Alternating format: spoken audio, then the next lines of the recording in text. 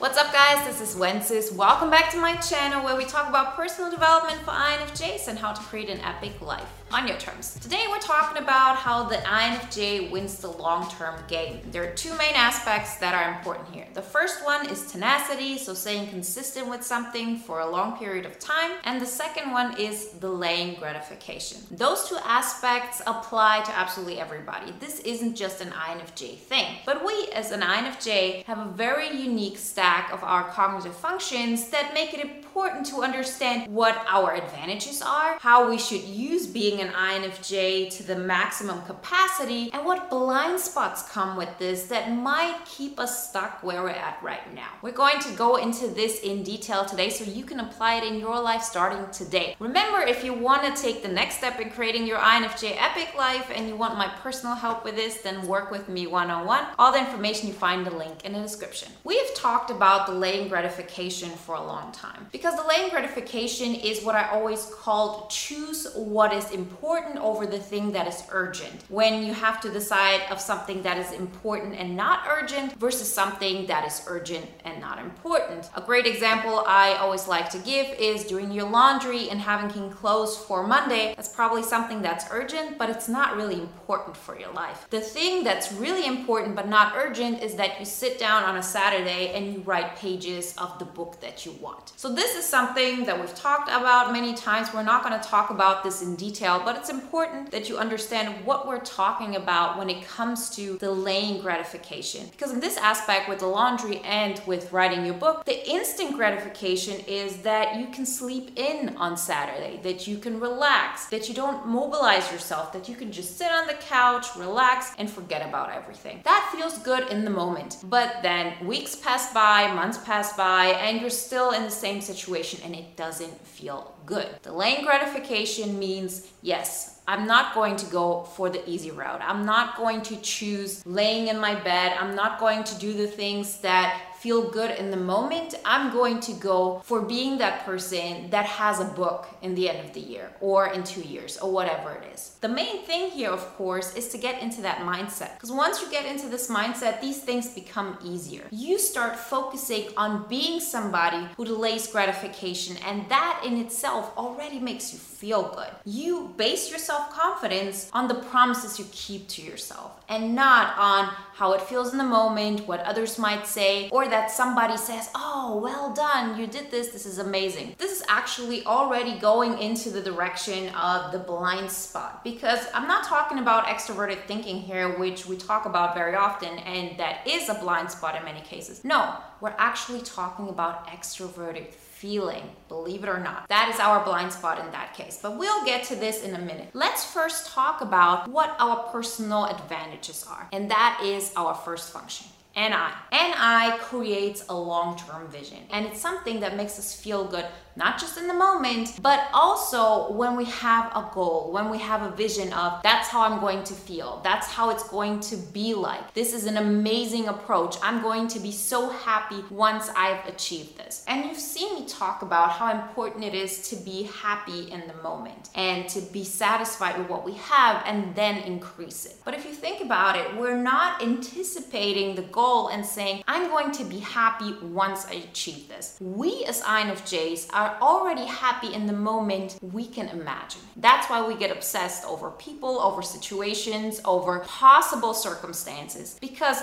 the fact of imagining it already creates endorphins in our body. We're so good at creating that unconscious thing that it's really difficult for us to distinguish between what is reality and what is just a thought at that moment. That is an advantage at that point. Like, we have to understand this because many people cannot imagine something as well as INFJs can. The fact that you can imagine it and it brings you joy today is already reason enough to continuously do that, because you imagine it, you take steps towards it, and then things are moving ahead. Your reality matches up more and more to that vision, and then you create the next vision. So that is our advantage. That is something we have to use and to be aware of how amazing that aspect is. But here's the challenge, our second function. Our first two functions are extremely strong. It's not just our first function. Our second one is also incredibly powerful. It's our creative function. It's the way we judge the world, and it's also the way we communicate with the world. FE, imagine it as an emotional atmosphere. You know what the emotional atmosphere is at your work. You know what the emotional atmosphere is in current pop culture, all of that. And you also know how you feel when you get an external feedback. What we're very often not aware of is how dependent we are on that. On both cases, like in the positive and in the negative way. Why are we not motivated to get up on a Saturday and write our book, but we're motivated on going to work on Monday? Or not even that, because you could say, okay, I need that money. I need to go to work so I can get my income, so I can pay for my apartment, for my food.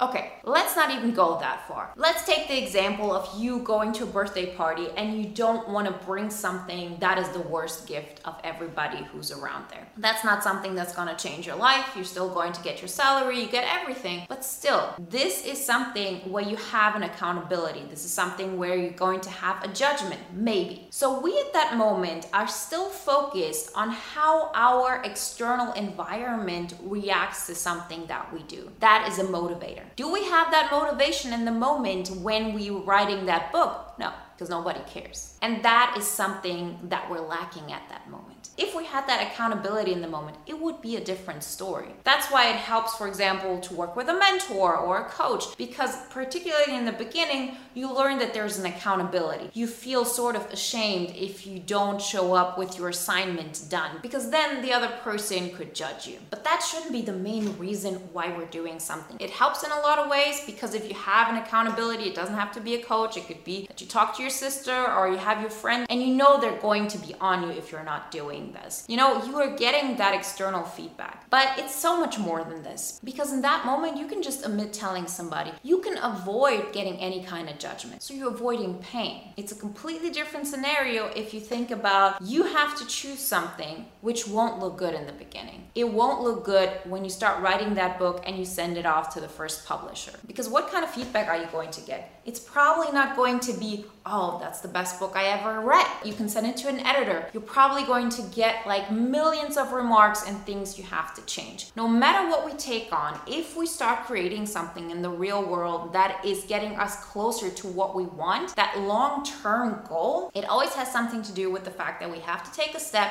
in which we're going to get judged. Because no matter how great your idea is, the first attempt of making that a reality will suck. I tell everybody who starts like a YouTube channel to say, you know, the first video will suck. This isn't a question of, oh, how well can I do this so I feel amazing about it. No, you'll probably look at it and be like, yeah, I'm not like that. Like I'm embarrassed about how I look and how I talk and how I articulate myself. And the goal in that moment is not to be like, no, you're going to be great and it's going to look awesome. The point is to get to a point where you say, yeah, it's going to suck and I don't care. I'm willing to do this, knowing that this will happen because I'm starting to focus on how I feel about myself. I'm proud that I'm taking that step, although my short-term gratification is not being met. And that short-term gratification in that case would be no negative judgment. You're going to get judgment, not just from yourself, but from others. You're going to do things that people are not going to understand. They will not see your grand vision or where you want to go. There will be a disconnect because you cannot connect with people on the basis of where you are today. You're already imagining yourself being the person who is tenacious, who's doing whatever is in your soul, and you're bringing out your vocation, you're bringing out your gifts. And when you do this,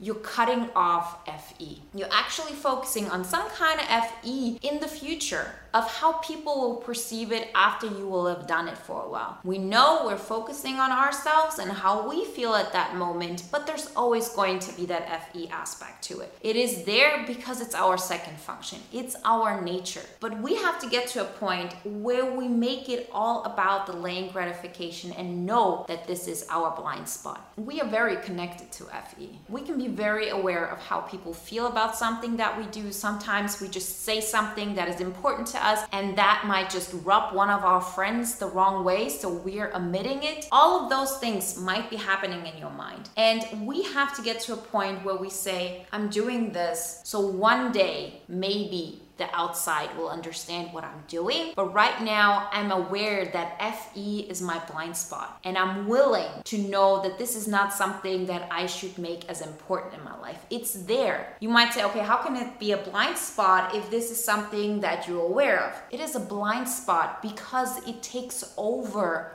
everything that is actually important to get that long-term success. In order to have that long-term success, we have to cut out that blind spot of ours, which overtakes our entire state of being at that moment. You're doing this because you're proud of the promises you keep to yourself. You're doing this because you're becoming a person who is always taking a step towards your epic life. You are an INFJ, you know your strength, you know that you can hold on to a vision. That's the thing that's going to make you stay on course. And you also know that FE is a blind spot you're going to forget about. You're not going to focus on that. You're going to be fine with people judging you because you're willing to sacrifice to have non-judgment now in order to not judge yourself in the long term. To know that you can be proud of yourself because you took that step, because you're willing to neglect FE in that moment. Remember, if you want my personal help with this process, then work with me one-on-one. You find all the information in the link in the description. And if you want to watch another video now that's in alignment with today's topic, then watch the video on how the INFJ gets unstuck. Like always, guys, I wish you a wonderful day, a great week, and I'll talk to you next time.